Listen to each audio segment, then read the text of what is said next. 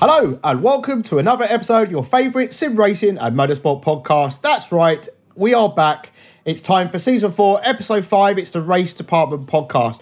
Hello, dear listener. Hope you are well. As always, lots going on in the world, and we're also heading towards the summertime, and there's lots of sim racing fun to be had as the clocks look to go forward in a couple of weeks in the UK and in other places around the world. Last couple of episodes, there's just been me and one other. Well, I'm pleased to say the whole gang is back together this week. First up, the man for Portugal, it's Danny Monteiro. Hello. How are you? Sorry, that's a bit loud. Sorry, I couldn't really hear you then. Yes, hello. How are you? My whole nation is with me. I'm fine. How are you? Well, I've got my I'm good, thank you. Cracking. Yeah. I don't know if I've got any kind of bug or COVID or whatever it may be, but I'm soldiering on.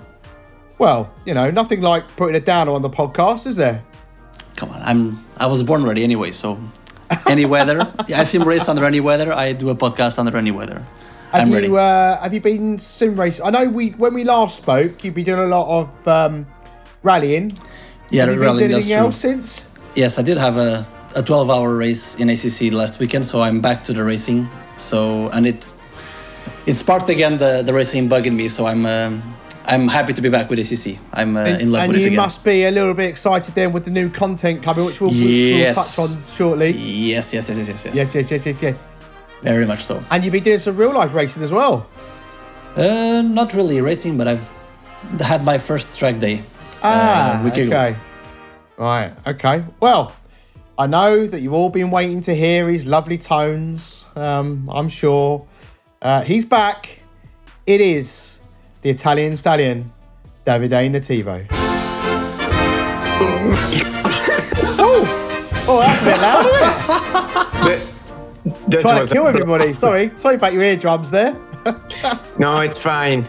It's fine. Loud is fine because, as usual, saving the best for last. Yeah, the best for last. The best till last. Do you know what? In all seriousness, I've got a feeling we'll touch on it in a bit, but I've got a feeling we'll be hearing this a lot during the Formula 1 season. It'll be like the Michael Schumacher era all over again. I've got a feeling. So, how are you, Davide? Hopefully. I'm fine, thank you. I know all of the race department listeners of our podcast were worried about me. And don't worry, I'm back. The blood and soul of this podcast is back. Hold on. Now we can go on. Hold on. We're gonna just hold. Who's worried about you? Everyone. I received plenty of messages of people saying me, hey, why weren't you on the podcast? What's happening? If you decide to do your own podcast without Paul, that would be great. And I said, no, don't worry. This is not yet the time. And Paul is a good guy. You show him more love. So yeah, everyone was this some dream that you had? Because obviously this did not happen. It could be because right. I have some foggy memories of all this stuff. Okay, so right. I think it's probably best to say that, Davide, you need to start taking your meds, okay? All right? Just stay on those meds. They're there for a reason, and they keep you stable, okay? Yeah, but I don't like to take them. I know. But we all know you were just washing your hair. And that's come on, just another week without them, please. Come on. Oh, blimey. Do you know what? I could sit here all day just ripping into you, but we haven't got time for that. So, anyway, as always, it's been another busy time in sim racing and motorsport world.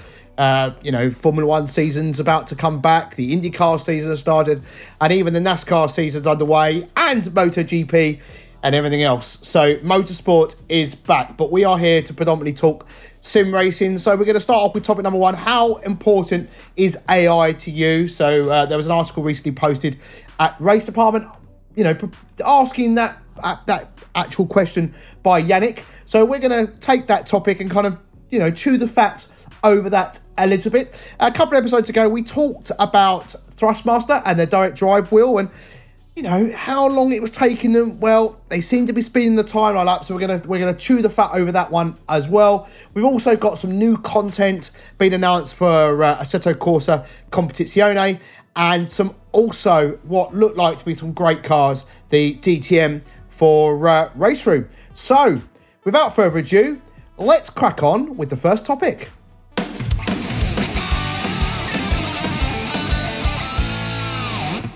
And finally, achievement achieved.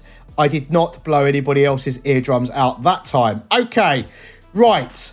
So, first question. I don't know who's... Yeah, well, yeah, that's true. After so many episodes. Anything can happen. Anything can happen. Especially when I'm in control and I've had a busy day at work. Right, okay. So, I'm gonna ask the question, and one of you is going to answer this somehow. How important is AI to you? Over to you guys. Davide? So you're already giving me the honor to start the discussion. Well, as someone who predominantly plays offline, surely this is a topic close to your heart. No, yeah, true. It's something that I've been thinking about a lot recently since I've started racing mostly online. Well, I would say that for sure, starting to race online has changed my perspective about what I want to experience in a race or during a race. And I think that the problem lies not so much on the fact that the AI is AI, so on the fact that it is artificial, rather on the fact that they aren't that great in general in sim racing. I haven't tried them all. Like, for example, I haven't tried iRacing AI, and probably in some other that now is escaping my mind. But I've tried almost all of them. And I must say that if I, for example, compare it to the AI in Grand Prix Legends, I can immediately tell that if I do an offline race in GPL is way more immersive than AI race in AC or ACC, because AI has not been given that much love, despite what sim developers say. Whatever sim you are playing, what happens if you race with AI is that you have a train of cars in front of you and behind you, all following the same path, all doing the corners the exact same way. The only difference between them is that some are slightly faster than others, and that's it.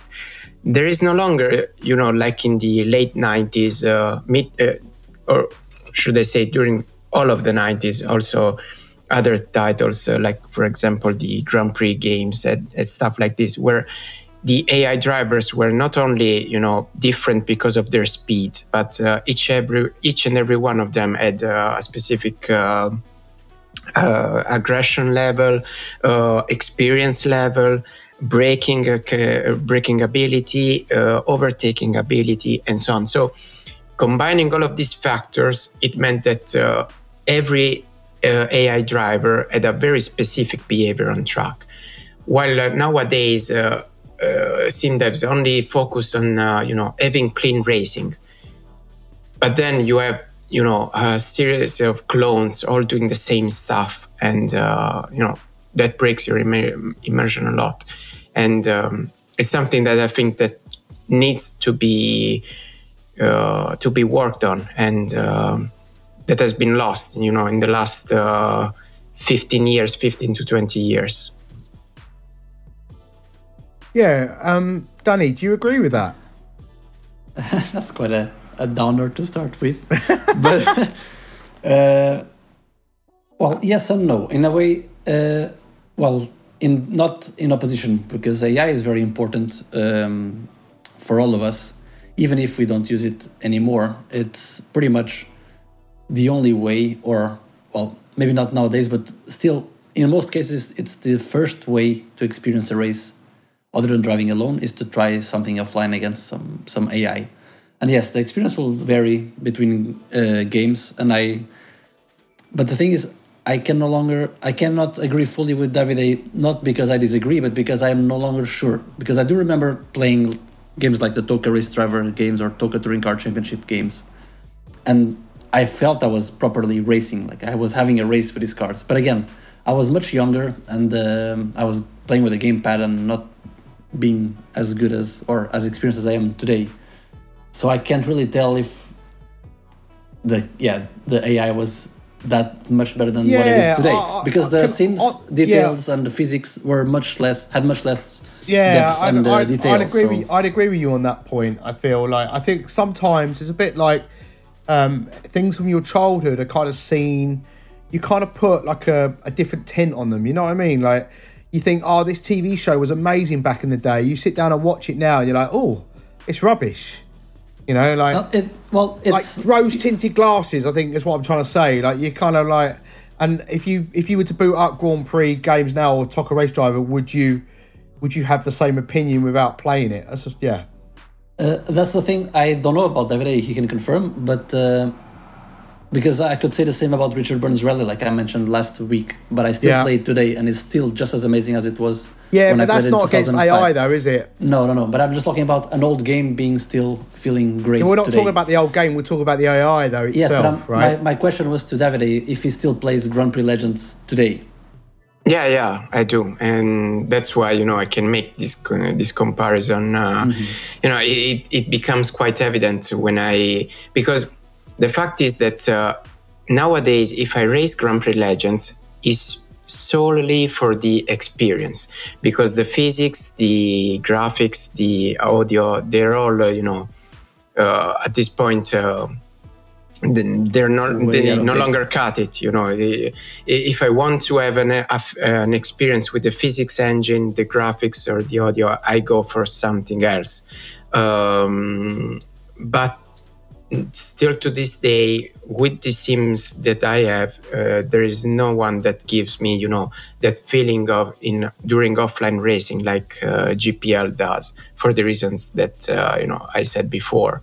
I've read from comments of people that the AI in iRacing is doing similar stuff, and of course it comes from pretty much the same devs. But again, I haven't tried it, so I can confirm if that's true or if not. I have another point, which is I just remember that when I was playing GTR2, the AI felt quite engaging and that it would be aggressive and brake late. But then I just remembered one thing that I can't really confirm about GTR2 GPL, which is something that is, at least as far as I know, that's the only one I know, but on ACC, the AI has the exact same physics and computing processes as we do. So, like, on arcade games, sometimes the AI just disappears and then it just stupidly just slows down waiting for you in the last corner to give you a chance to win the race, kind of stuff. Maybe in the sim racing it's a bit less pronounced, but it could still be that AI is programmed to behave in a certain way, which is not fully realistic in terms of the car's behavior and the physics. And on ACC, all the AIs have the exact same car using the exact same physics, so there's no way that there's no fake rubber banding and that things like this, cars disappearing and then being closed all of a sudden. So in terms of realism, ACC should be one of the most realistic AI experiences in terms of what the cars do themselves. Of course, in terms of driver variability and driving style, that's maybe something else. I've had, for the limited amount of ACC AI races I've done, it actually didn't feel like a train of cars. But again, I haven't played it in a while, so I don't comment. I must say that the AI that I enjoy the most when I have to make a race offline is the one in AC and in ACC. The thing with ACC is that it is good because it races fairly and clean if you don't do silly stuff, and you can tell when there is, for example, at the wheel of the car in front of you or behind you, a professional driver or amateur driver. But the problem is that I can tell the difference by its pace and not by its driving style, because every driver in ACC drives, and I don't want to I don't want people to think that this applies only to ACC. As I've said, it applies basically to all of the sim that I've tried, which is basically almost all of them aside from iRacing. They all race the same. They all do the same lines. Then some devs, like in the original AC and Race Room, they've added the chance for AI to make some mistakes every now and then. But they feel it's artificial because, you can tell that they happen because they have been coded to happen. I don't know how to explain it. Yeah, it's scripted almost. Yeah, because basically, like going back to GPL, the thing is that, as I was saying, every driver has a series of parameters. So when they make a mistake, it happens more often with unexperienced drivers, as it should be. And the mistake is that they brake too late, or, for example, they take the wrong line into a corner, which is very realistic. It's what happened with an experienced driver, or drivers that, as the saying goes, crack under pressure, which is, I don't remember how it's called in GPL, but it's another parameter, the ability to stay cool, in a difficult situation. So, as I was saying, I can have a good race in ACC, in AC, in rFactor 2 or a Race Room or whatever. The problem is that it doesn't give me that sense of connection with the drivers around me, because the only difference that I can see in them is their speed.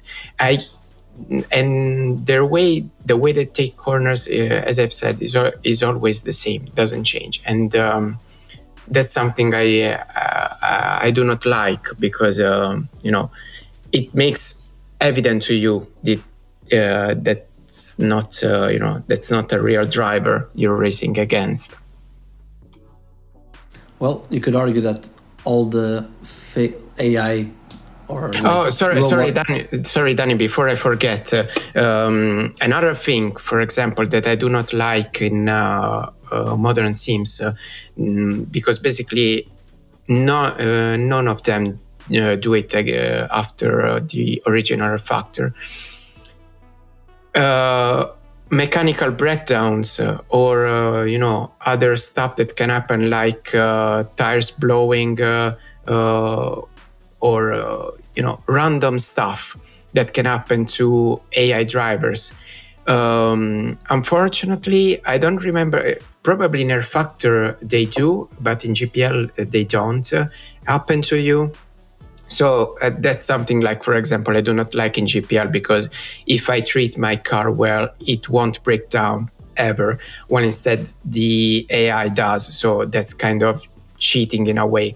I think that in rFactor your car can have random mechanical breakdowns. But for example, in ACC, you start a race with, let's say, 20 AI drivers and do a 24-hour race, and you can be sure that unless there is some massive accident caused by you, or some I don't want to say this word because I think that probably is going to be censored, but unless they F up in some way, after 24 hours you're going to finish with 20 drivers, and that's not realistic. I mean, I know that cars nowadays are very reliable, but I mean, at least one of them must have some kind of, we can all see it in endurance racing, that even nowadays, even with very reliable cars, mechanical breakdowns or,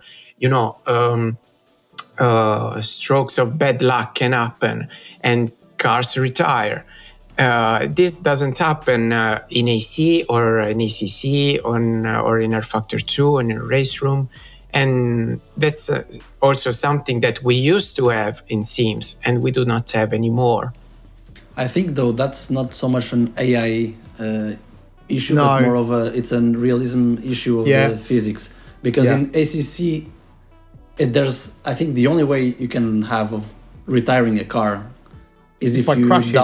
like even if you crash, your car will survive. I think the only way you can kill your engine is by downshifting more than one gear by mistake, and even then you have to trick your gearbox to do it somehow, or put it in neutral and then like in a high speed straight and then put first. That will blow your engine. But apart from that, I don't We've think. definitely touched on this before, though, haven't we? When we talked about the likes of like the Jeff Grabban Grand Prix series. I mean, you'd be driving a lesser car, and then your engine would blow. You know, this is not implemented in this, and I was totally missing that kind of implementation, and for a while until I realized that, it's, if you think about it, all the real drivers on the real tracks, none of them wished that their car has a random failure after 23 hours. No. So if you flip around the situation, sim racing is actually one step better than real racing in that aspect. So but that this is a very going back as soon as we can, but I think that this is a sort of an ancillary topic too, because it still relates to the AI, even though, it's not their ability to race, but an extra factor to their racing. In-flight simulators, almost all of them, they have an option for you to tick, which is random mechanical breakdowns. So it gives you the chance to choose if you want to have them or not. So you can choose if you want to have a more realistic experience, and have a random mechanical breakdown, of course, coded depending on the engine or on the plane or not. So this is a situation that, because sometimes I've seen it from some devs that they say, no, mechanical breakdowns, we won't be implementing it because sim racers will hate it. The solution is simple. You just have to give people the chance to choose. So in multiplayer, they can be, for example, turned off by default. So nobody has mechanical breakdowns unless from server side, a specific servers wants to have them. Offline, you give an option to tick. I want to have them. I don't. That's it. It's a very easy solution that I think that the devs don't want to see, rather that they do not see. Yeah, I mean, on that I'm actually with you. Yeah, it would be nice to be able to have them or not have them. Yeah. Anyway, I feel like we've digressed ever so slightly a bit. from the actual topic. So what about you, Paul? What do you think about AI? How important is it to you? It's important to me to a point, because I do every so often. I like to, I do a bit of practice in ACC of late when I'm practicing for a race, and I like to have an offline practice session where I've got other cars, because I feel like whilst the AI is good in ACC, you learn where they're weak, and you can manipulate that. I guess to an extent, that's like racing a real person, because when I race, I did an online race on Saturday evening, and it was clear to me that I was faster in sector 1 but slower in sector 2 and 3 round Zandvoort, and that's the truth of it. And some people, especially when you're in certain cars, are like, for instance, the Porsche. I'd have a Porsche right behind me and I'm in the Audi, and the Porsche can't get anywhere near me down the straights, even when they're in my slipstream, because the Audi's got better straight line speed than the Porsche. But whilst it's decent practice, they are so easy to manipulate. The AI, whilst you can turn their aggression up, are too easy to boss about. And they, like I say, where you can get better run outs of them at certain corners, certain sections of the track. And once you can then identify that, you utilize it. And it's not just the one car, it's every single car that you are racing against.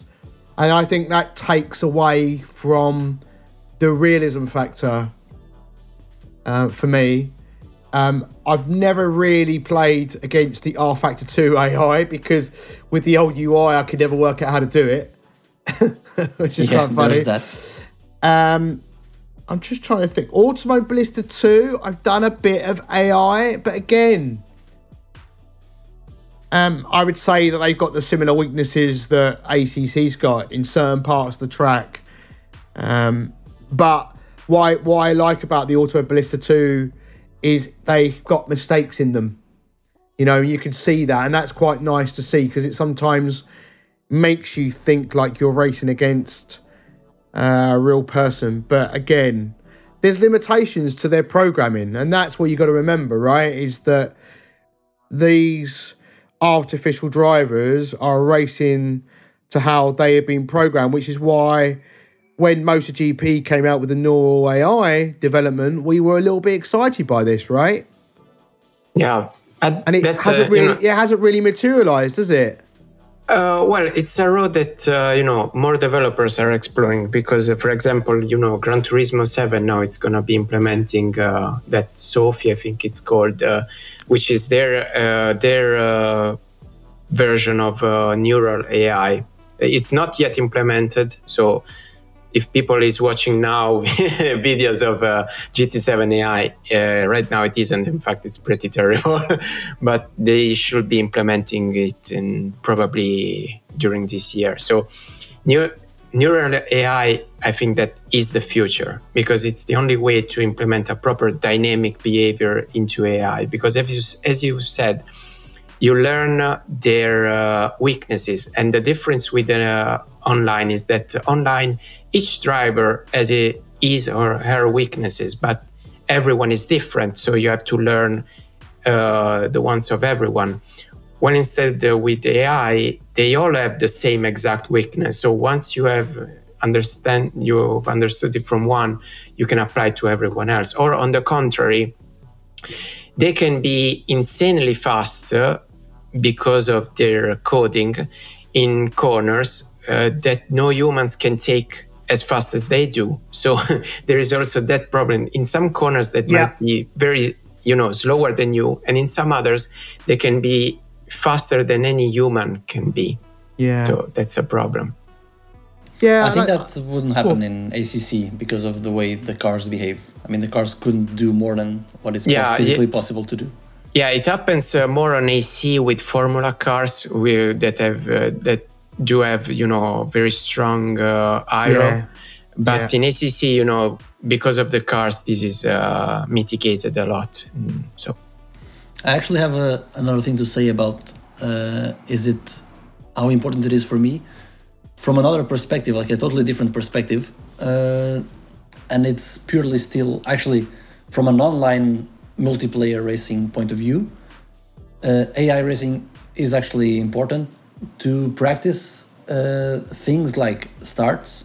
Yeah. But also not only, but also to practice different driving conditions. Because if you're trying to get a good setup on wet conditions and you go to a track and you drive 3 hours non-stop in a track, that's not the same because your track will be wet.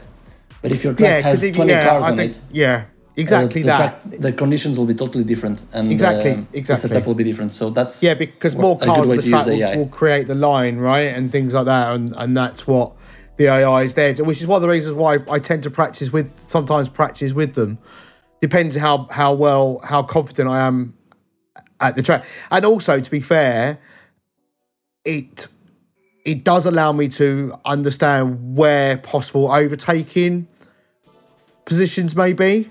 Around the track. It isn't 100% accurate because, like I say, an AI driver is not going to be the same as someone in real life, but it does give you some idea at least, and that's the way. And I utilize it in that way because you cannot replicate the same experience offline you can when you're racing against other people.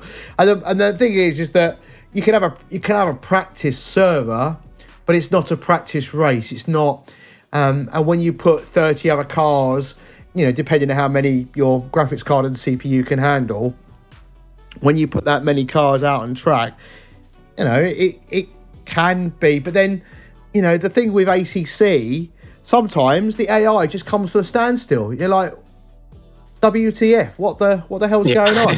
True. You know, so and then what happens is it wasn't that long ago I did a practice race. I can't remember which track it was now, but I had to restart because I just went into the back of the AI because they all just stopped. Yeah. And then once I knew that they did that, I could then just slow down, wait for them to kind of get back up to speed. So yeah, there are pain points like that, and yeah, to some degree you might get that in an online race, but that's purely not because they're just all bunching up. It's because there's an accident and people have had to slam their their brakes on. From a point of view of realism, you could argue that it's actually realistic that the AI is simulating that the car is spun around and everybody has to stop. I mean, well, they haven't spun round though, have they? They're just slow. They're just slow. Yeah. Yeah. If you try on Danny on ACC, just a generic start of a race, you can see that, like for example, I have the perfect example. Try to start a race with AI on Monza and see what happens. Okay. See what happens. Something like that never happens in an online racing. Yeah. Okay. Yeah, it's a bit strange. I don't want to feel like we're attacking ACC, but it's the only game I really play. It's the only really game I play at the moment. So it's general to basically all of the modern sims. This kind of behavior. Is Monza in AMS too? I'm guessing it is. I think that because I know this is controversial, right? I'm not a fan of Monza I like it when I'm watching racing. I don't like racing on it. That makes sense. It doesn't make much sense, but yeah. To me it does, so screw you. All right? Okay, remember to edit that bad word against me. That's not... Well, no, it's just... That's not getting edited. That's staying in. Because there are other people nodding away to that. Yeah. Then screw you too. Screw you. But there'll be a small percentage of the people go, yeah, I agree with Paul. And then, but the majority, the other 98% of the listeners will go, he's talking some absolute bullcrap. So, yeah. You are Danny. Me. Yes. Okay. Yes. I mean, Danny does talk a lot of rubbish, granted, but... Yeah. Not as much as you do. But anyway, again, I feel like... Guys, I'm the one spending, the words of wisdom. So I feel like we have Paul is trying to bring the topic forward. Yes, I am. Shut up. Oh, God. I feel like we have digressed, though, a little bit, and it's great that it is, but we haven't really answered the question, have we? How important is AI racing to you? It is important to practice, to get the race scenarios on ACC. At least for me, that's the way I use it. Nowadays. Yeah. It's got its place, right? Yeah, it's. I think that it is very important because you don't always have the time, for example, to race online because of the times where races are held, and also because racing online requires a different level of concentration, of focus, because if you want to be a respectable driver, you don't want to mess anybody else's race. So instead, during your work week, you may want to do a race, and if you have a good AI, you can relax and do an offline race or get the fix you need without having the schedule issues or the concentration level needed for online. Yeah. Danny? Yeah, I mean, for me, it's... I still would prefer to do races against people, but for me, the AI nowadays is important to practice race scenarios, like you say, overtaking points, starts, but mainly, really, it's the wet setup and wet driving scenarios to get proper racetrack conditions.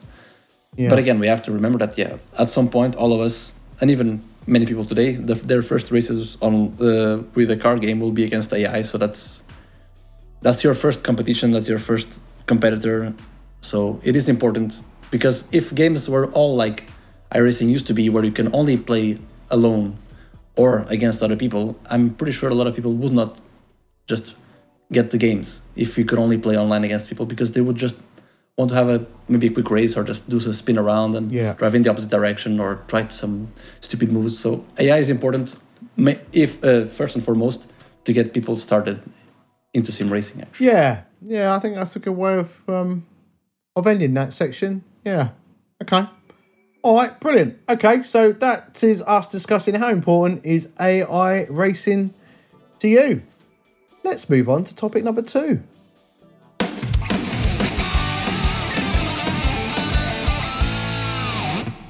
Now, the other two in this, podcast have questioned whether we should talk about this, but I was like, well, I think it's worth just discussing to a point.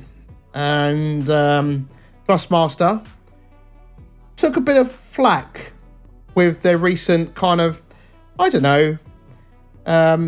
drip feeding of information around their new DD wheel, and it turns out that, I think I mentioned in one of the podcasts, I went through the tweets, the replies to Thrustmaster, and there was quite a lot of negative feedback from people. And we talked about the fact that Fanatec have really been moving ahead with their product lineup. And have they kind of missed the boat a little bit, Thrustmaster? And they do have some loyal fans out there. I mean, let's not forget. I mean, they're in a certain kind of price range, and people love their products. Other people not so much, and some people love Fanatec, and other people not so much, and some people love Logitech. You know where I'm going with that, right? Anyway, so back in December 2021, Thrustmaster, were teasing us with this starting lights fiasco they started doing, and then they had the lights to the right of the image, and then they kind of said, right, we're going to be giving you some more information on the 3rd of March. And now they've basically said, yeah, we've heard you. We are working hard to bring you some amazing industry-leading innovations, just like we've been doing the last 25 years. We hear you loud and clear. The next starting light you will see will reveal everything. Stay tuned. Davide, is it a little bit too late?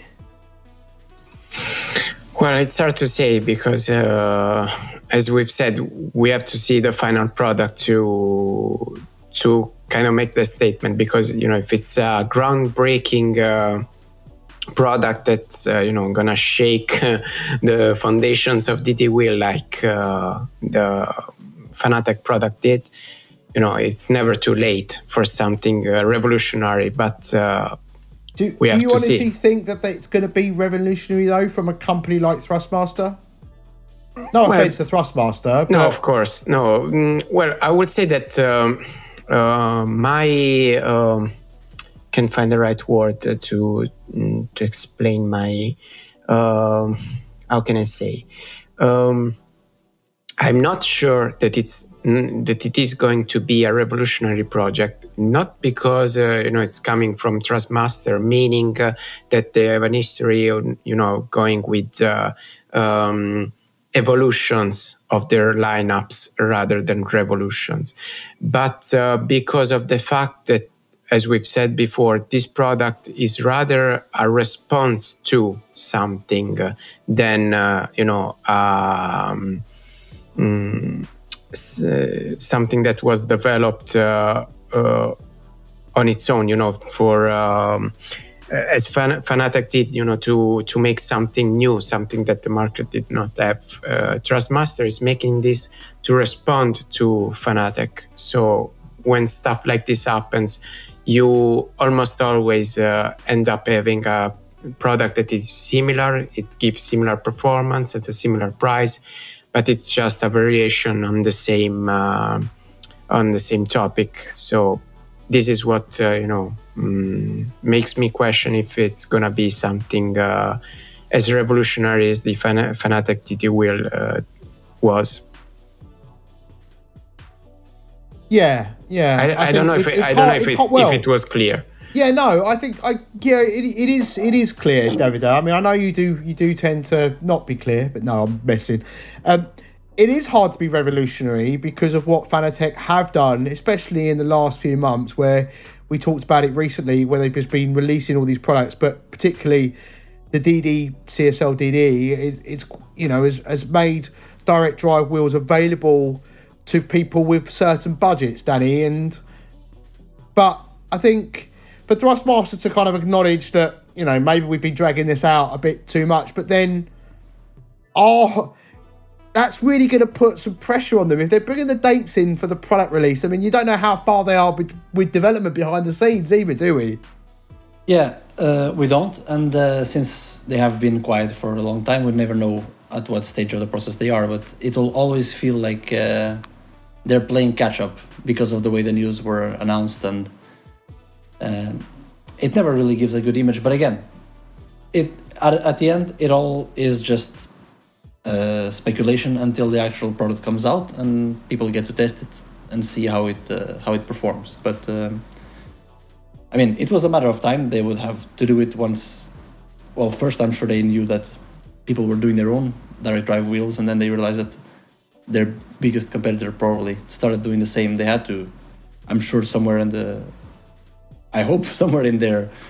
research and development department, they started looking into this. But maybe they didn't expect Fanatec to be banging out so many models so quickly and pushing it out so strongly.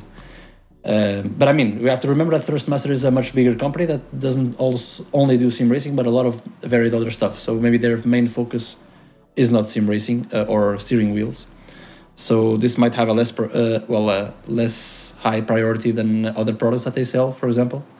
So they are competitors, but at the same time, there are different scale companies, which Thrustmaster tenders to a bigger and wider market. So I would be, again, like the bottom line question: do you think it will compare to a CSL DD? I think they have no other option but to go for that, because they have to be affordable, and they'll have to bring out something that can compete with Fanatec, but beyond at least on the same price range. I think you're right. I think it has to compete with the CSL DD. It doesn't necessarily have to trounce it, does it? It has to at least compete, right? It has to give the option for people that have Thrustmaster wheels to hopefully be able to still use their steering rims if they want to. If they are compatible or not, we will find out. But they might not be from a design perspective, because they might not have the strength for the force that a direct drive wheel can produce. But again, maybe they will. We will find out soon enough. But it will still be. It will be. I don't know what it will be, but I would put my best thoughts on it being a challenger to the CSL DD, because then it becomes affordable and makes sense for a wider consumer range. If you come out with a super high-tech wheel, like let's say something that would rival the BMW wheel or the Bentley wheel from Fanatec, you'd not make many sales, because it's such a specific product and so expensive that it will maybe be like we talked and like David mentioned a while ago. It's like the main. It's like the Ferrari Enzo for Ferrari. It's like the flagship model that will attract attention for the other products. But if you do that, then you have to have another product to follow suit for the wider market. So I think it's going to be a wide market product. That's what makes sense in my mind. But we'll find out soon enough. Yeah, I mean, looking at, they've got a lot of products out there, haven't they? Thrustmaster and, Flight Sims being one of those products. I'm pretty sure I read somewhere that the Formula rim that they released with the display was going to be compatible with the DD rim, because I'm pretty sure I posted a link to a tweet they put out to somebody I know that has the Formula rim for that reason. I don't think I've made that up. I'm trying to find it now. I'm trying to scroll through to try and find it, so bear with me, and hopefully I do. But by the time we move on to the next topic, I think the thing that worries me, and it may not be a genuine worry, it depends what you guys think, but it's got to be very plasticky, isn't it? Because looking at all of the other things that Thrustmaster make, it tends to be unless you go for like a Warthog kind of a more expensive range that they do for Sims, they have metal as part of their components, but everything else, like even the new Boeing flight stick that they released, it's all very plastic. Is that a problem, or do you think that will help them to keep the cost down and to make it competitive with the CSL DD? And not forget that generally with Thrustmaster, it's base and wheel as part of the cost, isn't it? So, I don't think that plastic, hard plastic is a problem per se. It always depends on the way it is used, the parts where it is used. So we'll have to see. Surely to have something that's going to be competitive against their competitors' price, they're going to have to quote unquote cut some corners somewhere. And that's obvious. I mean, Fanatec did it too with their CSLDD. I mean, it's not, of course, on the same quality and experience level as their DD1 and DD2 wheels. I think that's their name, right? If I'm not mistaken, they're called DD1 and DD2. So it's obvious that when you have to give that level of quality for that much money, you have to cut some things. So we'll have to see where Thrustmaster has made their cuts. Plastic in general, as I've said, it's not a problem. Depends on where you actually decide to use it, because some stuff, of course, it's better if it's in a higher quality material. So we'll see. Yeah, it will have to be, plastic. There's plastic and there's plastic. There's all kinds of different types of plastic, but they'll have to be solid enough, of course, for the forces that the wheel puts out. And I'm sure they're testing this. And they have to somehow be aiming for a wheel of at least the similar specs of a CSLDD and to, power pack or no power pack. Like, it has to be at least on that level. And again, like you say, the wheels that are currently in the Thrustmaster ecosystem, some of them might be up to the forces that a DD wheel will put out, some not. So that's, again, something you have to think about. Maybe you'll have some option to tune down if you're using a legacy wheel, and then you have the full power if you have a brand new wheel. Yeah, we'll have to find out. And another interesting thing will this be packaged as a base plus wheel? Will it be packaged with pedals as well? Again, we'll have to see. Yeah, time will tell, won't it? I can't find that information. I'm pretty sure. Yeah, I remember that you quoted that information in the previous podcast. Yeah, I'm pretty sure. I'm not making it up. No. I remember you bringing it up before. So yeah, I'm pretty sure it's a thing. But yeah, I mean, before we move on to the next topic, I think it's worth just kind of touching on the fact that, especially at the moment with certain supply chains, as we know. Especially in globally, but also in the UK, Brexit hasn't helped with it either. COVID has impacted, and obviously what's going on in the world at the moment as well. Adding to that is affecting supply chains. And Fanatec came out a couple of days ago and said, look, dear customers, we're gonna have to start increasing our prices because our costs are going up, and at the end of the day, they are a business. But not only that, is things are getting hard to come by at the moment. I mean, I work in IT, and getting hold of laptops and monitors and USB-C docks and a lot of other items. And as people know, getting hold of graphics cards right now still remains to be a challenge. And if you're trying to get hold of a PlayStation 5 and an Xbox, you are going to struggle still, and the PlayStation 5's been out, and so has the Xbox, both been out a little while. So this is the world we live in. So surely challenging times for all manufacturers, and I think that the likes of Logitech and Thrustmaster surely may have to increase their prices too. It's not fun out there at the moment, is it? The cost of living, Danny, is also increasing for many, and don't want to bring the mood down, but it's going to be tough for a little while.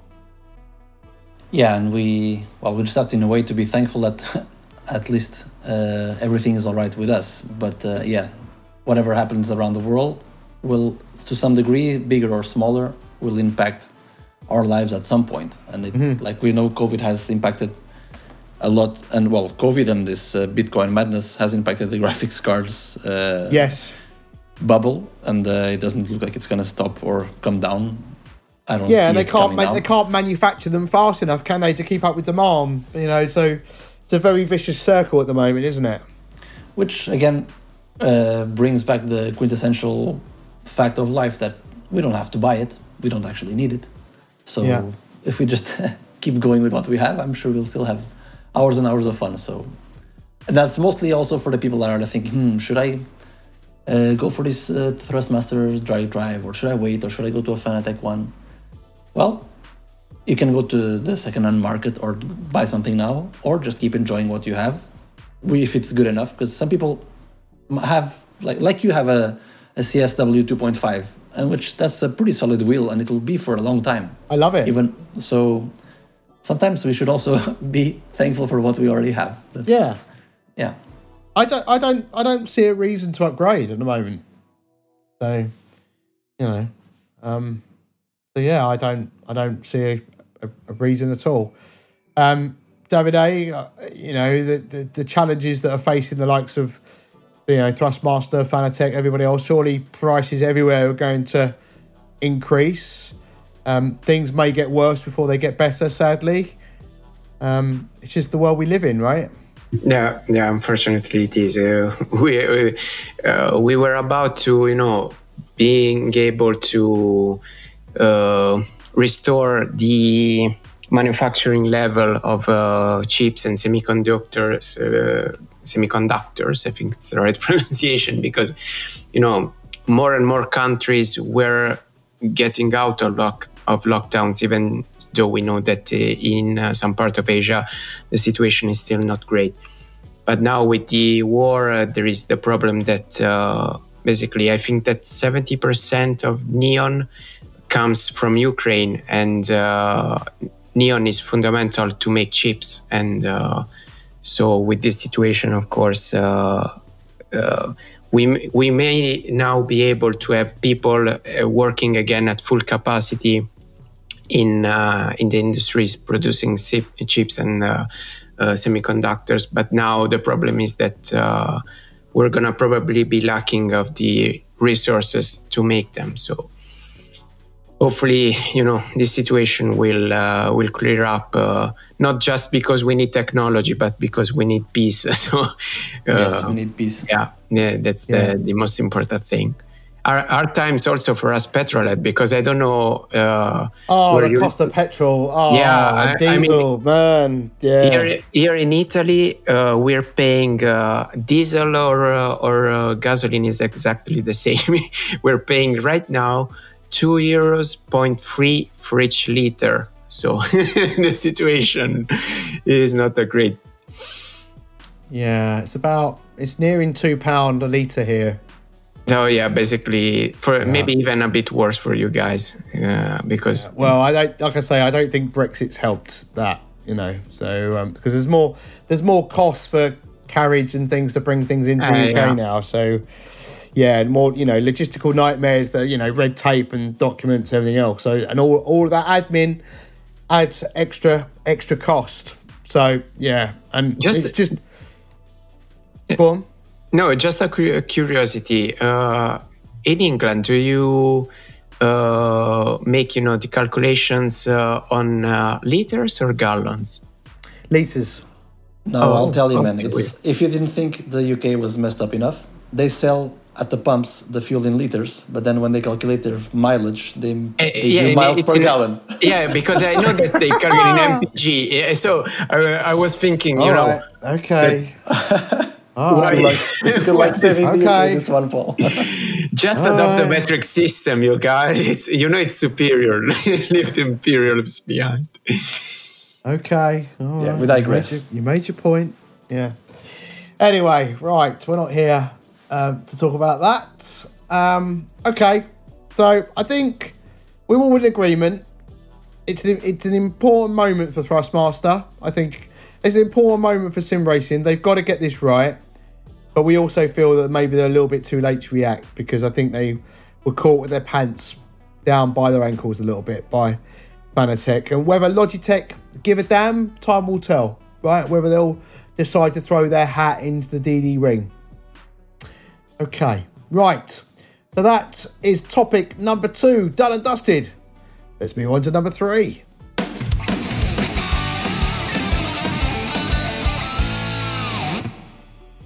As we know, I spend a lot of time playing Assetto Corsa Competizione, and you know what's really funny is when there's an article posted on Race Department about Assetto Corsa Competizione, I don't know if they're trolls or whether they're just plain stupid, but people go, where's the Nordschleife? Where's this track? Where's that track? Oh, I wish I could race this car around this track or that. You know, you do understand this game is about the SRO series, right? So anything that sits under the SRO banner will likely be what comes to the game. And people really do struggle with this. But also, I get why people... I remember Danny saying he was getting a bit bored of ACC at one point because it is the same tracks. It is the same cars. But Danny, you've got some new content coming.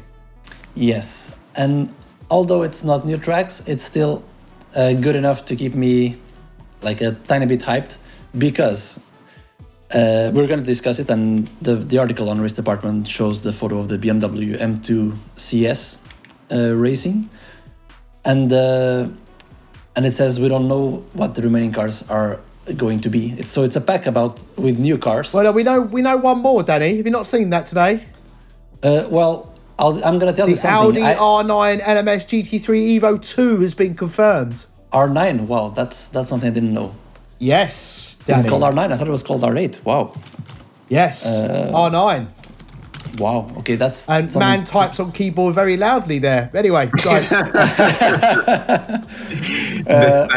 One day you will learn that a microphone picks up your keyboard. But there we go. Right. I'll tell you something. Well, go on. Two double somethings. First, yes. I'm pretty sure that Audi R9 is a typo because the car is the Audi R8. The second thing, I think you might be right actually. Because I'm not the loud keyboard typer at the moment. I was trying to get you into trouble. I was putting in. I was writing random things. It is a typo. It is the R8. Yes, because I retweeted the Assetto Corsa announcement, and whoever posted the article on Race Department is typing from the future with the Audi R9. Yeah. Anyway, that's cool. The car had been announced already for a while by Audi, so it's cool that it's gonna be in the game. But there's at the same time there's something else that's been, and this is like unofficial. Do you remember when the 1.8 update came out? Which was quite a big update to the physics as well.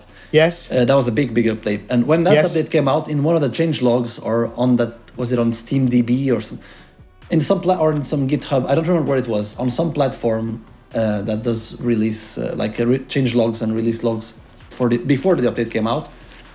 There was I don't know if it was for a day or for an hour or for 10 minutes, for a very short amount of time, there were screenshots of cars that were planned. And they were quickly removed without even ever being mentioned in the changelog itself, but they were just posted, those pictures, and then they disappeared.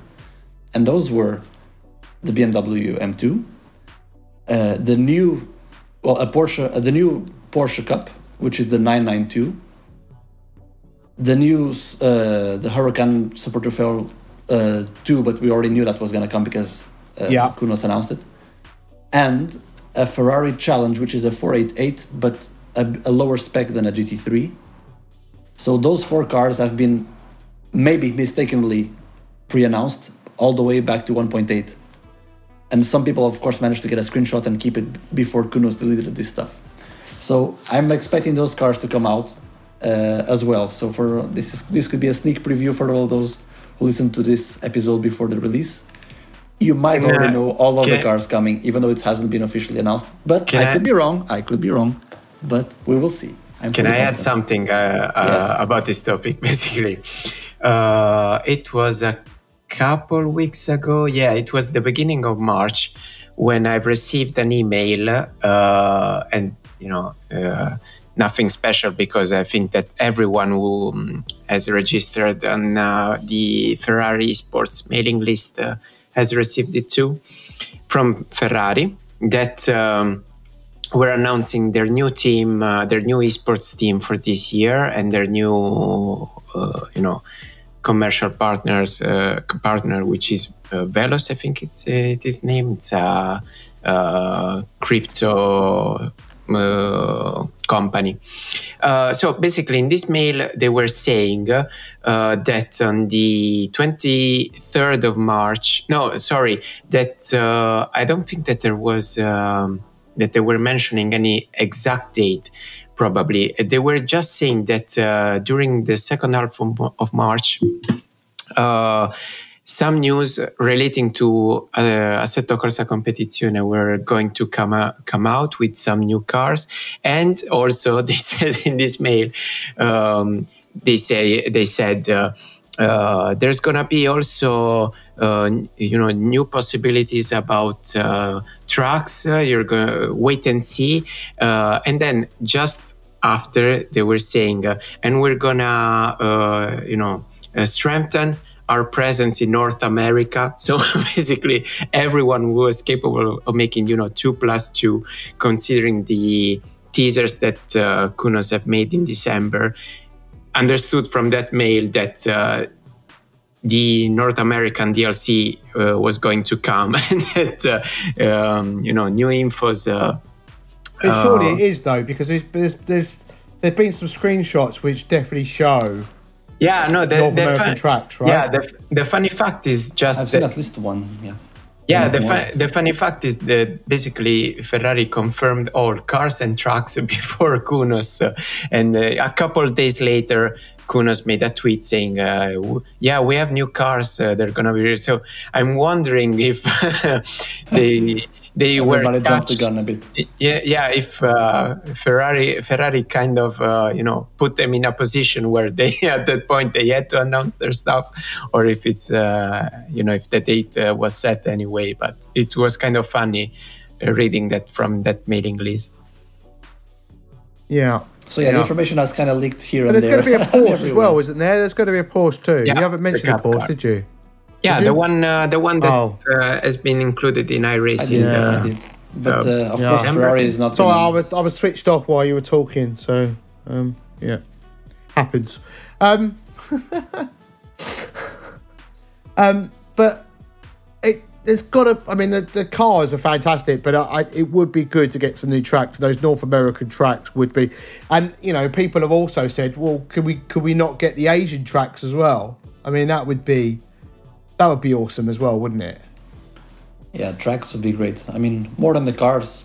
I've made my point before. Tracks would be my priority, because although it's a small game and there's not that many cars compared to most games, there's enough cars and they're complex enough to be different from each other. Yeah. But the tracks, you master them, of course. Okay, they can be driven differently with different cars, but once you've done enough laps in a track, that's it. It's nice to have a new challenge with a new track. If you have a new car, yes, you can throw it around that track that you know, but I think a new track has more life than a new car. That's just me personally. But there were teasers about, I think it was Circuit of the Americas, I think. I haven't seen about any other ones, but more than one track would be great. But I guess we'll find out in 11 days. No, 9 days. Wow. From today's recording date, so. There should be the one from the previous season. So I think that they were Daytona, COTA, Watkins Glen, Mosport, I believe, and there was another one that's now escaping my mind. And you can see hints of that from the fact that, for example, Daytona has been released in a laser scan version for I think it was a Factor 2 or iRacing. I think that they already have it, but they made an updated version. So iRacing has an updated version. The fact that during the last 2 months, some American tracks have been released in a laser scan form for other sims. if you're clever enough, make you understand that the same data has arrived in Kunosense, and since they were, teasing North American trucks and DLC, I think we're gonna get the 2021 seasons one. So I somehow feel we're not gonna get them all, but well, if it's the case, I'll be very, very happy, and I'll for sure be back to the game. Well, And again, but it brings a flip side, because when the British GT pack came out, the trucks were really cool, the British ones. But at the same time, I think I haven't actually raced Alton Park on ACC, although I've raced that track many times on R-Factor 2 and AC and AMS. But it's great. Do you know I what? love the track, but I haven't done it on ACC, I don't think. I mean, this M2, And I like it. This M2, I think, will be great round there, because it doesn't. Because that's the thing, it doesn't sit in the GT3 or GT4 categories. A bit like the Porsche Cup, where you can kind of maybe consider, where would you put the Cup, the Porsche Cup? You wouldn't. Would you say that's more of a GT3 than a GT? You would, wouldn't you?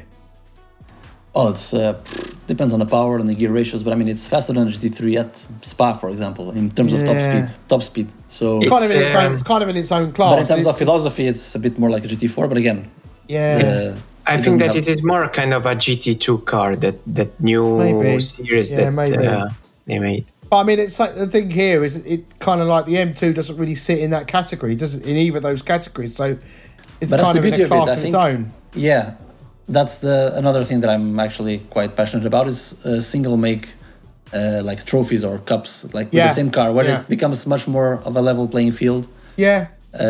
So I look forward. Well, my ultimate dream would be to have multi-class of such cars. I drove in one recently in the. Which car was it? It wasn't the KTM, was it? No. It was a GT4 event, and the one and only Jimmy Broadbent was taking part. Oh my god, he absolutely killed me. He was so much faster than me. It was actually embarrassing. Yeah. You gotta practice, man. Well, I do. I have a full-time job. It's hard. It's hard to practice. But his full-time job is sim racing, so it would be a bit bad if you were still. Like for him, I'm pretty sure when he started out his sim racing channel, it wasn't. He had probably had a job, then. But a bit. In the grand scheme of life, I kind of got into sim racing a bit, I guess, even though I'd played games, never really bought the wheel and pedals till later in life, and by then I'm working full time, and life gets in the way, doesn't it? Or does sim racing get in the way of life? I'm not really sure. Making comparison is pointless, because it's as if let's say I start to swim, and I compare myself to an athlete, that does swimming competition in the Olympics. That's his or her career. So it's a completely different situation. Yeah, but he had to. What my point is, he had to get to that point where he was probably living at home and allowed him to, he didn't have bills and whatnot to pay, and a point in time, you have the opportunities to take a risk. Right, that's why that's why I'm getting at, right? And he took that, anyway, we've completely digressed. We're talking about ACC cars. We are even. So I'm genuinely excited about the new content coming, and particularly the new Audi, because I'm currently enjoying the Audi, and it just isn't able to compete, which is the excuse I'm going to use when I'm 2 seconds off the pace in the race. I just so I hope when the new Audi comes out, that what I don't want is, I don't want everybody to jump and suddenly go, the Audi's OP, and not everybody and their son is racing the Audi. No. I hope they do. I hope they do, because then less people will take the BMW M4, You stick with the cars you're in. I've been an Audi driver for a couple of seasons now. I'm going to drive the new Audi. Go away. Right? That's not going to happen. All the BMW M4 wannabes, they'll jump to the Audi, and I'll be happy because I'm sick of that car. It's OP. Go away. Yeah. Well, I Right. just hope One that strange thing though, this BMW M2 car though, going back to Yes. this Cup car. Since I'm talking now about the M4, which was the last OP car. It which is a good car, but most tracks you never use the 6th gear on that car because the 5th gear is so long, and I think it's maybe because they are planning already to have this homologation ready for when they race at Le Mans. At the same Right. time, this BMW M2 has 7 gears. It does, yes. So either they're super short or they have like this racing version has like a final drive that is much shorter, or it's going to be pretty much 2 gears never used. So yeah, I'm curious to see what this car is like in terms of driving because of this specific aspect. Okay. David, any final words Yeah, I was saying. before we put you to sleep? What? Sorry. I just hope that these new Cup cars find their way into some, online racing in the competition servers because. Well, do you know what? It's funny know. you should say that because I was having a very similar thought. Because let's just think, BMW have recently had a bit of a tie-in with Fanatec. Fanatec, have logos and sponsorship in Assetto Corsa Competizione. What do you suspect that? We've seen BMW do esports series in other games. Wouldn't surprise me. This comes out, there'll be an esports series announced. Oh yeah, there's gonna be already one with the 488 challenge from Ferrari. I mean, sure. that mail I was referring to before it was already hinting at that. They've been doing Assetto Corsa Competizione, and our friend Mr. Paul Jeffrey was commentating on it, and also commentated for Ferrari during the virtual Le Mans 24 as well, didn't he? So, Yeah. No, the funny thing about the 488, I was thinking, when I was,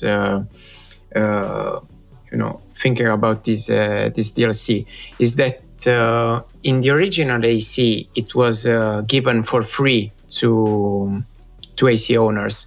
So I'm kind of interested to see, the final price of this DLC because, I know that the physics in ACC is a completely different thing from AC, but we know how some people are. Some people may say, why do I have to pay for something that has been given me for free official content in AC? And there's plenty more people playing AC rather than ACC, especially because of the shaders patch. So it's gonna be interesting to see which price is going to be given on the Ferrari could come deployed for free during the update of the DLC. We don't know if it's actually going to be part of the DLC or if it's going to be just freely given to the game users.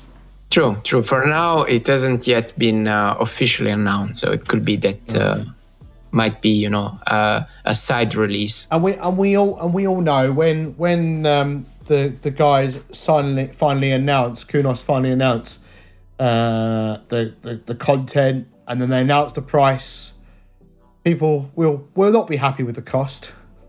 You just know it, right? Yeah. You just know, right? Yeah, true.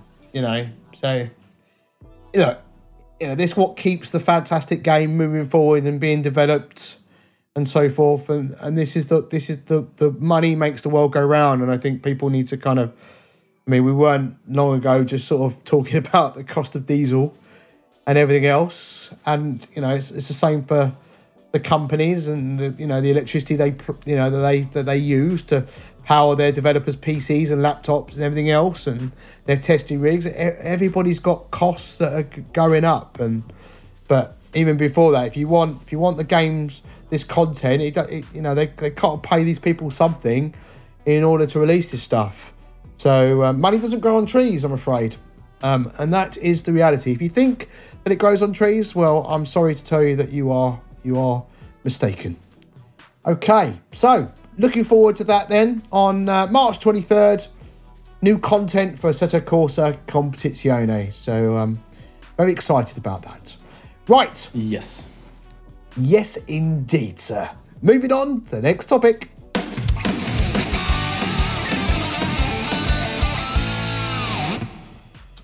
DTM. also a GT3 series these days, isn't it, guys? Yeah, it's DTM only in name. Again, it doesn't really matter. Unfortunately, yes.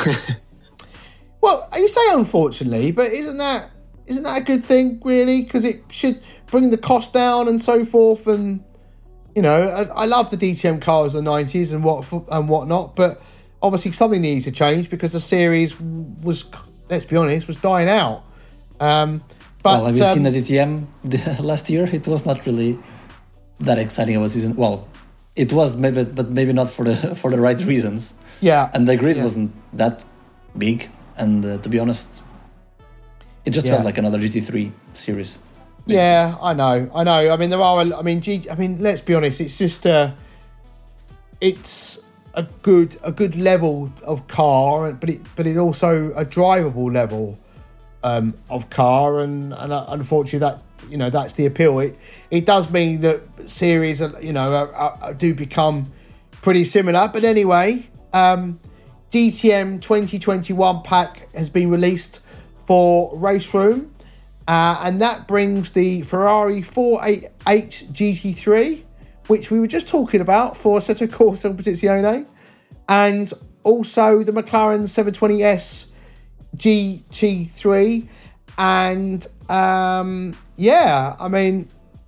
includes deliveries for the 2021 season as well, except for the Lamborghini Huracan GT3.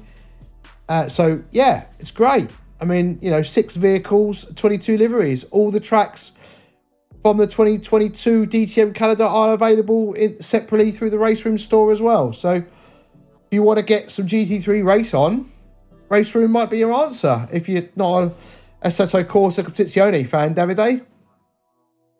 Yeah, there is people that do prefer the GT3s in Race Room compared to ACC. I've seen that opinion because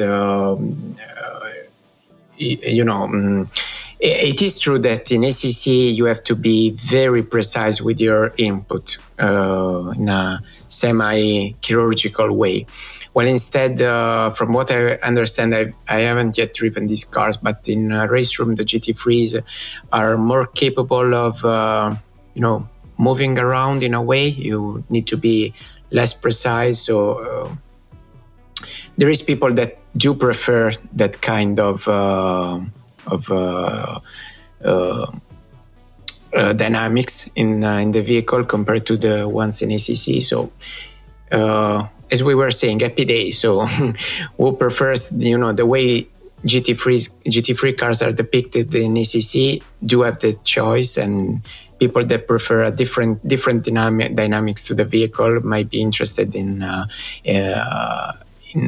their representation that Sector 3 with Race Room did. And to me, it's sad that DTM has become another GT3 series because it has lost, its peculiarity, what made it original. But at the same time, it is interesting because it's GT3s, but with kind of different specs compared to the GT3s in the SRO, because every GT3 series then has its specific rules about ballast and restrictors and gearbox and so on. So although they are GT3s, they are in a different sort of a different spec category compared to the ones you may have in ACC, or also in R Factor 2, which depicts another series of GT3s that are the ones in how it's called, that series? I don't remember right now. The Preventic, the 24-hour series? Is it? I actually don't know. It's the 24-hour Well, look at me, I haven't got a Scooby. Right now it's escaping me, but basically in R Factor 2, in Race Room and in ACC, we have GT3 cars of 3 different specs because they race in 3 different series. So actually 4, because the Race Room also has the ADAC. Oh, yeah, Masters. True. Yeah, true. So there, you kind of if you like GT3 cars, you also have right now the choice of choosing your specific flavor to it. So it's And it's I nice. did remember that Race Room has a lot of more tracks than ACC. Oh, you yeah, could drive absolutely. GT3 cars in a lot of new tracks. That's a nice bonus. Yeah, Race Room also has some really nice immersion factor, because, for example, if you, just to give a random example that's now coming to my mind, if you race in Zandvoort, when cars are not going around, or, you can hear the environmental sound, you can hear seagulls because you're near the sea, you can hear wind also because you're near the sea. And, this is Zandvoort, but in every track you have very realistic depiction, also through sounds, of the environment there is in that track. So yeah, it's very nice, and it also has good AI. Going back to our first topic, so it's a nice sim. Yeah, I mean, just looking at the pack at the moment, Danny, in the store, it's currently on sale as well. So about 50% off as things stand. Nice. And it's nice that it, as much as it's great they've announced two cars, it's a 6 in total. You've got, I already mentioned McLaren and Ferrari, but the Audi R8, the BMW M6, the Mercedes AMG, and the Porsche 911. Yeah, nice. Paul, I don't think that's a sale. That's usually the way Sector 3 or Oh, Race is it because of you save that amount of money if you buy them as a pack rather than individually? Yeah, exactly. If you were to buy those cars by themselves, you will pay 58% more compared to the right, I'm with pack. you. But it's 10. So it's only £10.89 for all those cars. It's actually not a bad price, to be fair. No, absolutely. And also, there's the fact that a bit like in the style of iRacing, but of course in a much cheaper scale, you only have to buy the car that you actually want to drive. You can try them out, and if you choose one that you want to stick to, and you can just buy that one if you don't want to spend a lot you of can money. race against the that's others. right. It's been a while since I've loaded Race Room, actually. And the funny thing is that if you want to, make a specific choice because, maybe you're tight on budget and just buy one, just buy the best one, just buy the Ferrari. It's there in the pack. So. It gives free publicity by Davide and everything. Do you know what's even better? now that I've signed into my account, I actually save 63% if I buy them all, and it's under £10 for all 6 cars. Probably you have some liveries, or a car probably from the pack. I don't. Oh. No, a car. Yeah, that's really weird. It reckons I only need to pay 24 pence for the M6. I don't know why. Probably because you have the current date. It's no longer used. I don't know. It doesn't really say. Anyway, it's cheap, it's cheap, and you only have to buy the car that you actually want to drive. So yeah. I mean, also you can test drive the cars without buying them as well, can't you? Yep. So, Yeah. So listeners, should Paul buy the TF pack or not? Let us know. Yeah. Yeah, I'm not going to buy it because I'll never play it. I just don't have the time. I mean, I don't have the time to play all the games I own now, let alone buying more content for a game that I haven't booted up in a while. But, I have enjoyed Race Room when I raced on it. But I mean, like we touched on before, I mean, the UI on Race Room and some other games just maybe getting a little bit left behind. But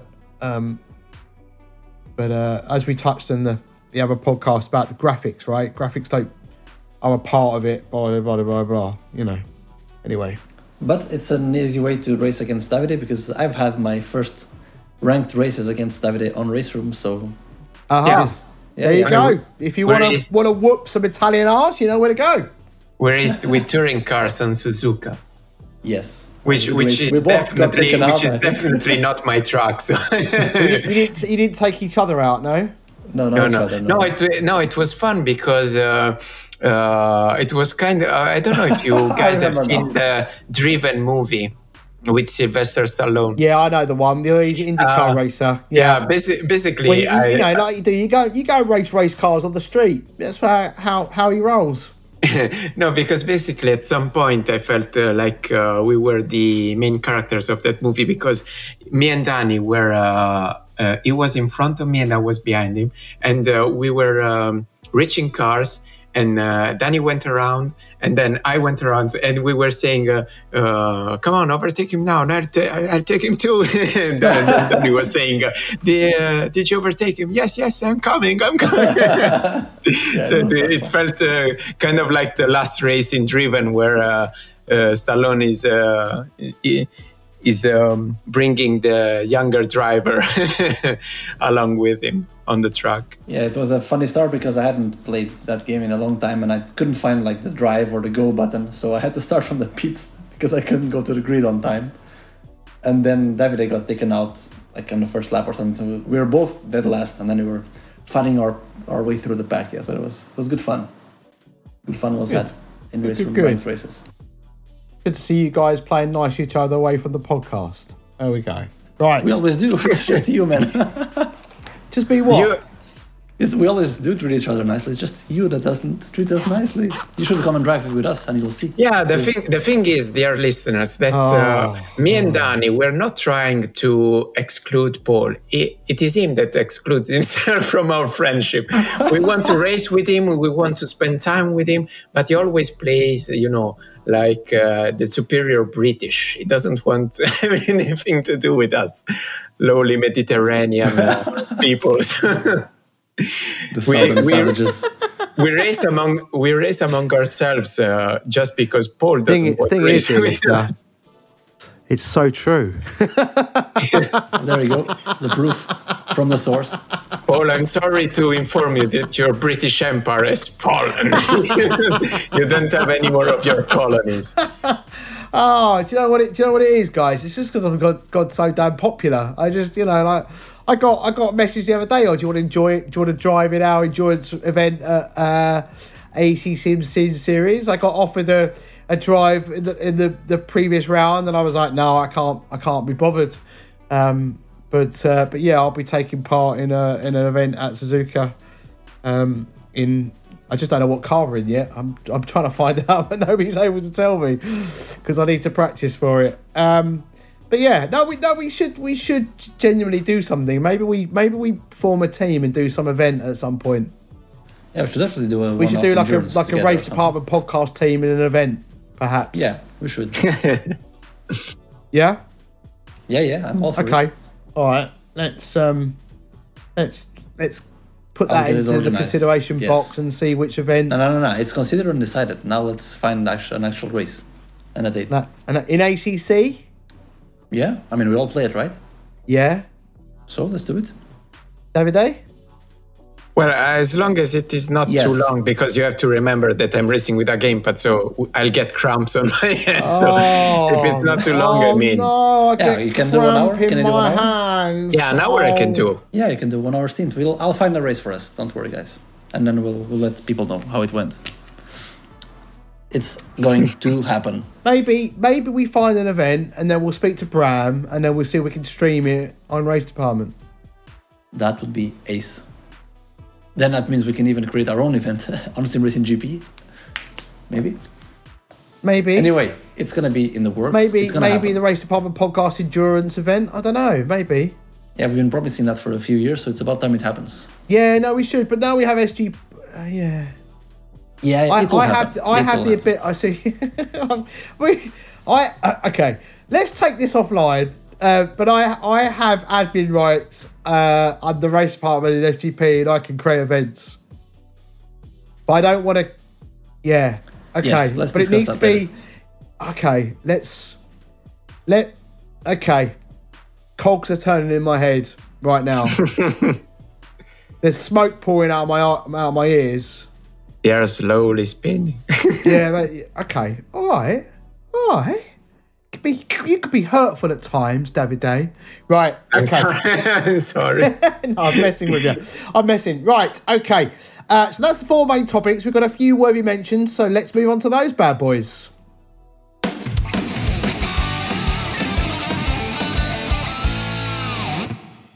Okay, Danny, you've done some track day recently, or did a track day recently? Yes. And I just wanted to say, share some pointers, because I know that a lot of us enjoy sim racing, of course, if you're listening to this, but not as many as I've had the chance to go on an actual track. And I've done it it was my second time, but it was the first time with my car. So to your great dismay, and because that's just the truth, I did practice for my track day on Project Cars 2. Why? Because there is the track there, which is Knockhill, the only racetrack in Scotland. Yes. And it even, through AMS2, you know how much you can vary the weather conditions and all this. You can program anything you want. So I put something that would be related to what the weather was like, which was early morning, 6 degrees.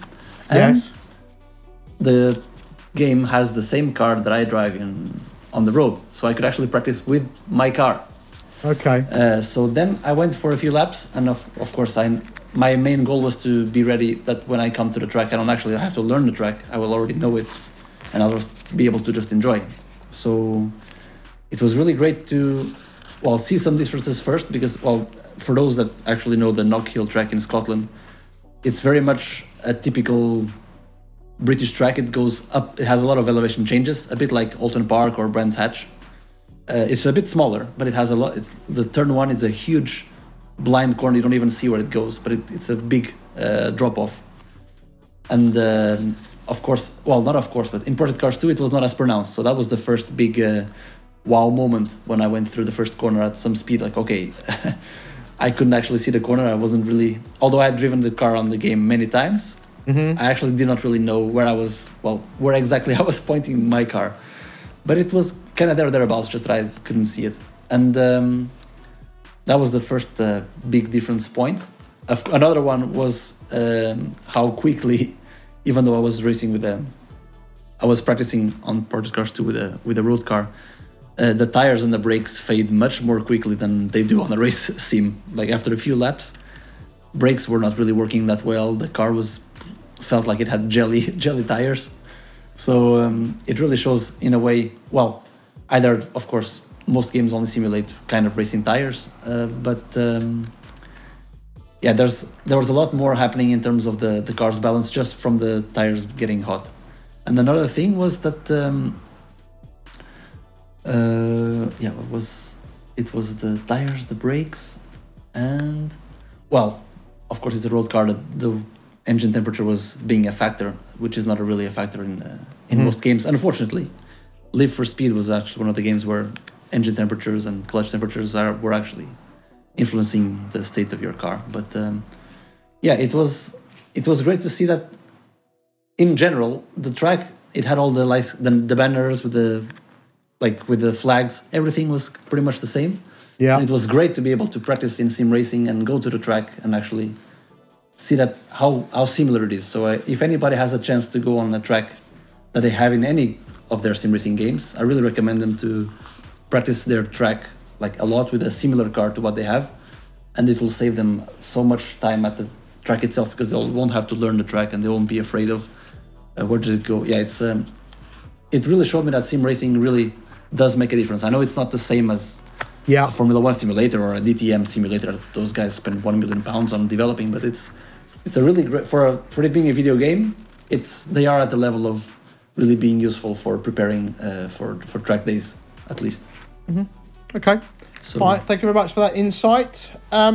Next thing I want, another worthy mention is AMS2 update got released not long ago, which is great to see, which has also included some more IndyCar content as part of the USA Part 2 DLC. I don't know if either of you have tried the IndyCar cars that were released previously, but they are hard to drive. But this particular year in IndyCar, which I think is 1995, is kind of the year before the big IndyCar split, and it's kind of seen as the best ever year for IndyCar. So there are some YouTube videos. I know that Mike Sim Racing 604 released a video as well, and he's also written an article about the new content at Race Department. You guys going to give this a go, or not fussed? Not at the moment. Eventually, when I have for that one sunny or rainy day, eventually I'll get back to MMS too. One day. Davide? Well, if they ever improve the gamepad support, they will. Oh, just call Renat on your speed dial. Come on. Oh man. Right. Okay. There's just no helping some people. We had in F1, we had the shakedown, and now we've had the official test in Bahrain, the season opener. Will just sort of be happening as this podcast is released, so we've timed it well. Davide, I alluded to this at the beginning of the podcast, but Ferrari looks strong, don't they? It seems like it. Hopefully, Brilliant. Thank you for that. And no, I'm only messing, Davide. What were you going to say? You hurt me with your. Nice. You hurt me earlier on, Davide. So all fair in love and war. So yeah. Yeah, but you. No, go on. In all honesty, I genuinely think Ferrari have got a chance, and I'm not just saying that, but it's only testing, right? And last year people were writing Mercedes off, or Mercedes as you'd call them. So who knows, really? Do we? We don't really know until the first race, or do we know after the first three? Yeah, we'll have to see because, being completely different cars this year, I mean, for what it concerns, chassis and aero, there's something completely new. So I think that this year is going to be a little messy in a way, but that ensures also, that it's going to be fun. From next year, the cars are going to be more similar to one another because, manufacturers will have understood which aero solutions will be better. So we have to enjoy this year because from the next one, they're going to be, variation of the same solution like we have had for the last 10 years or so. So let's enjoy this year, and hopefully, as you said, Ferrari will be strong. Also because they've spent the last 2 years developing these cars, so if they've messed up, we're really beyond any hope. So yeah, hopefully. Yeah. I think looking at I don't know how much attention you paid to the F1 testing, Danny. I know, we were talking before we started recording that, you were kind of telling me, well, we were talking about other bits of pieces like, well, F1 this, F1 that. So I'm not sure how much you've been paying attention, but I mean, it probably happened before, but not that I can remember, that F1 cars throughout the grid all look different. Yeah, that's refreshing to see in a way. I haven't really followed any testing or the Drive to Survive or anything, but I've seen a comparison like 50% of a car, like a left half of a Ferrari and the right half was the Mercedes, and the side pods are like night and day. Yes, completely different. So that's the a Mercedes nice don't really have the side pods. They've now put these fins on, which have the wing mirrors attached. So really different approaches. And I saw this head banging kind of stuff happening to the drivers. I don't know. Yeah, porpoising they call it. Yeah. So I'm interested to see how they can cope with that for a whole race. Yeah.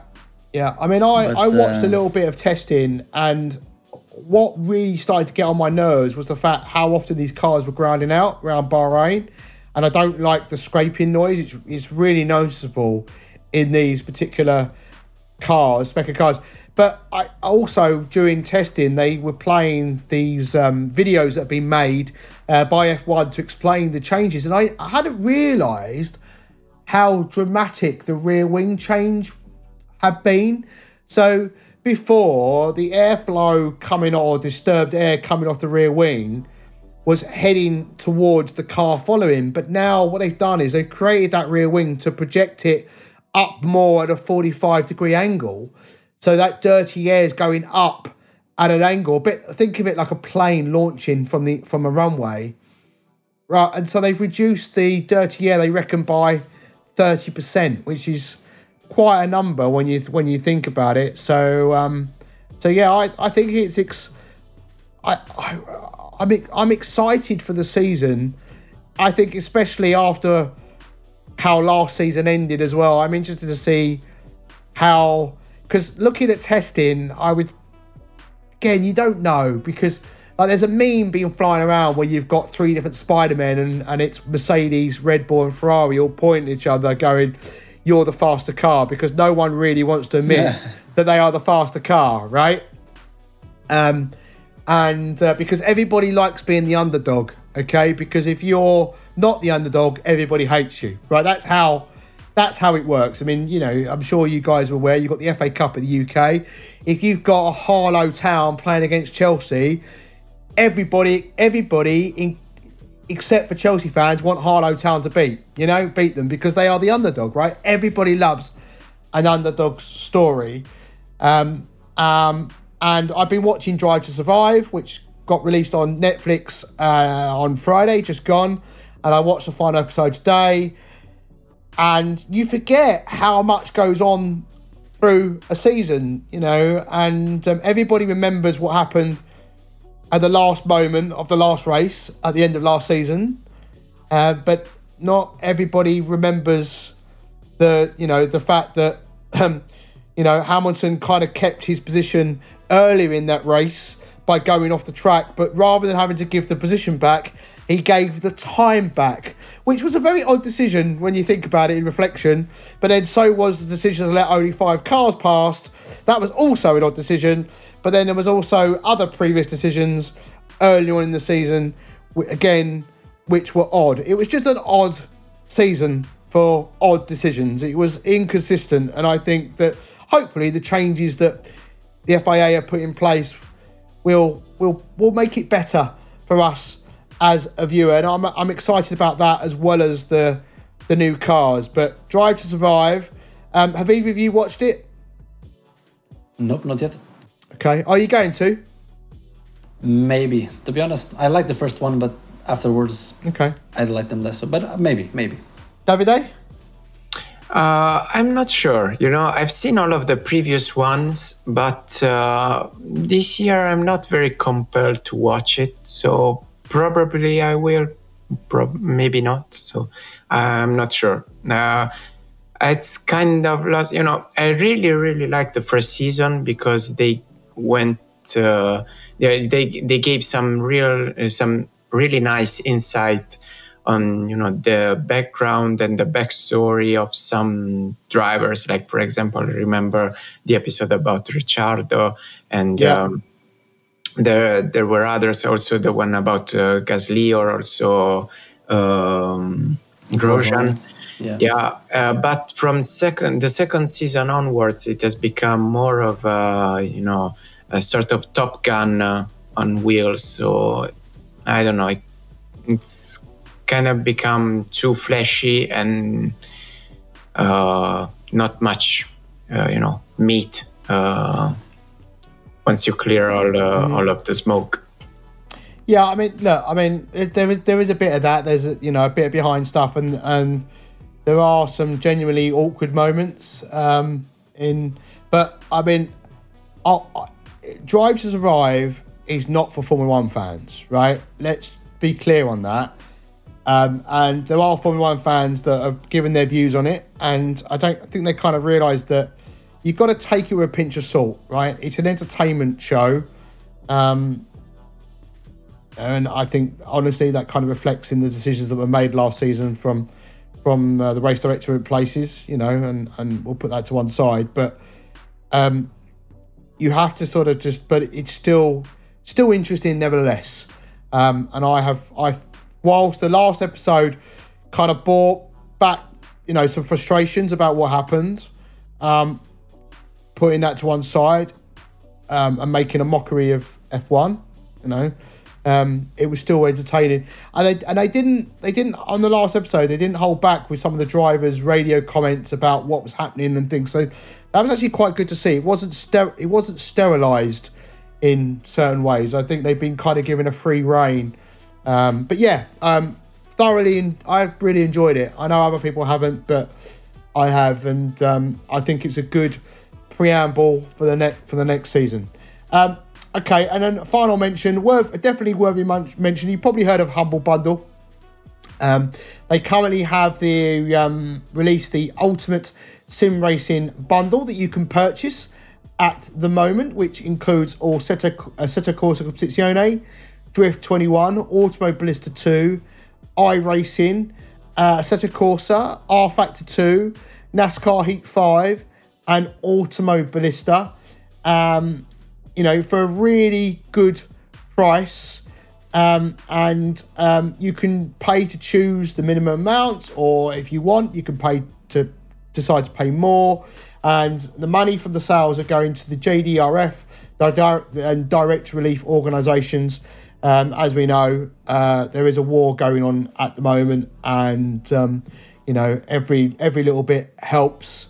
To go towards and making sure that people are looked after, because unfortunately, when there is war, there are those innocent citizens that lose their homes and family members and loved ones and everything else. So, which doesn't bear thinking about. And whilst money won't replace those things, money will help those people in need. So, a great cause. I'm sure you agree. And there'll be a link in the podcast notes for you to go. Or you can just, if you're using the podcast app, the link will be appearing around about now, and you can click directly on that link and it will take you to that page. Even if you own the games, whilst you can give them away to someone, I'm sure. Yeah, give to somebody else, yeah. Yeah, exactly. Get more people into sim racing. Or you can raise awareness, by sponsoring this bundle with your friends that maybe do not have these titles, or maybe are interested in sim racing but have not yet tried it. So it's awesome. For 12 in my case, I'm saying in euros, for 12 euros you get really a lot. It's something that you do not even get during Steam sales. And I was noticing, and I'm really happy to see that so far this bundle has gathered 37,181 euros. So yeah, just over £31,000. Yeah, really nice. Yeah, you can buy all of that for, and also included in that is a couple of coupons to get a discount on a Thrustmaster T48 at 20% off, or a Thrustmaster T150 at 20% off. So, Davide, there's a reason for you to buy a wheel. Right. Only if you live in the US, though. It's redeemable only in the US only. Oh, that's rubbish. Right. Okay, not so great. Right, I missed that. Thank you for pointing that small print out to me and making me look like an idiot once again.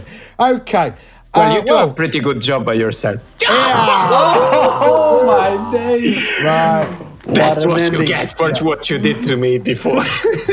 What an ending! Yeah, he's just like an elephant. No, he is big like an elephant, but an elephant never forgets. There we go. Right, David. I'm sorry. I am the elephant, or you're the elephant? No, you're the elephant. Yeah. Because of the big trunk. I'm on a roll. Oh, sorry. Do you guys see what I have to put up with? I think he's been hanging around with us far too long. So, guys, probably I'm not gonna be in the next podcast. I love you all. I feel like Davide's P45, which is something here when you're employed, you get given when you leave a job. Will be coming on your way very very soon. Well, thanks guys. I mean, we've talked to high heaven on many topics this evening. So thank you as always for joining me. Just a few final notes from me. Don't forget simracing.gp. If you've got a community or you thinking about starting a community, a great place to host your races in ACC and AC. I know that AMS2 is supposed to be coming. I've not really heard anything more on that, but they have been releasing lots of new features on the platform over the last few weeks. So been hearing some great things from other community members. Don't forget, we've got racing club events taking place at Racepoint. We recently brought us some new staff members. There's AMS2 events, there's AC events, there's ACC events going on. So, but you need to be a premium member in order to take part in those. Don't forget, you can also find us out on YouTube, Twitch, and we recently live broadcasted the TCR final out in Switzerland, and I watched that with Paul Jeffrey Martin Haven commentating. I watched, I think it was race number 2. Unbelievable racing. So if you haven't watched that, I recommend that you go back and take a look. It was unbelievable. It was close, respectful driving. And what was really nice is after the race, you saw the drivers get up and have a nice little talk about everything. And kind of you could see with their hands, they were kind of talking about the moves they did on each other. It was really great to see. Don't forget, you can also find us out on Twitter, Instagram, and Facebook. There we go. I couldn't remember the third one. Yeah, that's everything. Whoa, right. Another podcast done. Fantastic stuff. Thanks, Another guys. 2 hours. Thank you. Thank you. Thank Yes. you. It's it's been emotional. It was a very enjoyable episode. Thank you. I think they're always enjoyable though, really, once we get going. Yeah, true. But I think that in this one, probably because of the topics, we've had a nice interchange of Yeah, opinions. and also we're trying to. We've got more guests coming, haven't we, David? Up and coming. Oh yeah. Next episode, hopefully. The the guest is set to come. So if we're gonna record this scheduled, there's gonna be a very nice guest. Are we keeping it as a surprise? Yes. I think we should. Yeah. So and be also, tuned. I've lined up a certain YouTuber as well, hopefully, to come and join us on a podcast at the end of April. So yeah. Super nice. Yeah. So, which is, I think, it's quite good. I think it's nice that we're doing these topic ones because let's be honest, the news front could be a little bit slow from time to time. So, getting guests on, hearing other voices rather than us 3 morons is great. Yeah. Also, we get to know more of the backgrounds. Of some people that may be very well known in the sim racing community, and some people not so much. But sometimes even if it's someone that is very well known, maybe it's for his or her public appearance, but the background, their story, how did they get in sim racing, and that stuff that is interesting. Yeah, indeed. Right, any final remarks, Davide? I love you, Paul. I'm sorry if I hurt your feelings. No, I'm always joking. I'm not hurt. I'm relieved to hear that. All right, next time I'm gonna hit you harder. You got to go a lot worse than that to really annoy me. So don't you worry. No, I'm never gonna because. But remember, Davide, I've got friends and they'll find you.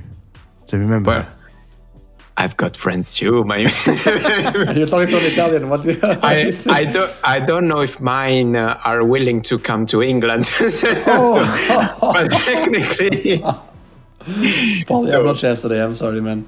Yeah, flights with the cost of petrol right now are very expensive, so it's kind of a problem. But it is a problem. Danny, any final remarks? More sim racing and more peace. For everyone. Yeah, indeed. Wherever you listen to this podcast, thank you very much for downloading. Don't forget to hit that subscribe button. Tell your friends, tell whoever, and let's have more peace in this world. It's been a trying couple of years, and I think we all felt like we were coming out of getting back to some normality. But of course, someone else had other ideas, and I think we're very lucky with what we have available to us. So, if you can help with the relief, and if you can buy the Humble Bundle, then please do. I'm sure it will go to good causes. And but anyway, on that, thank you very much for listening. They've been Daniel Montiero and Davide Nativo. I've been Paul Glover. Cheerio.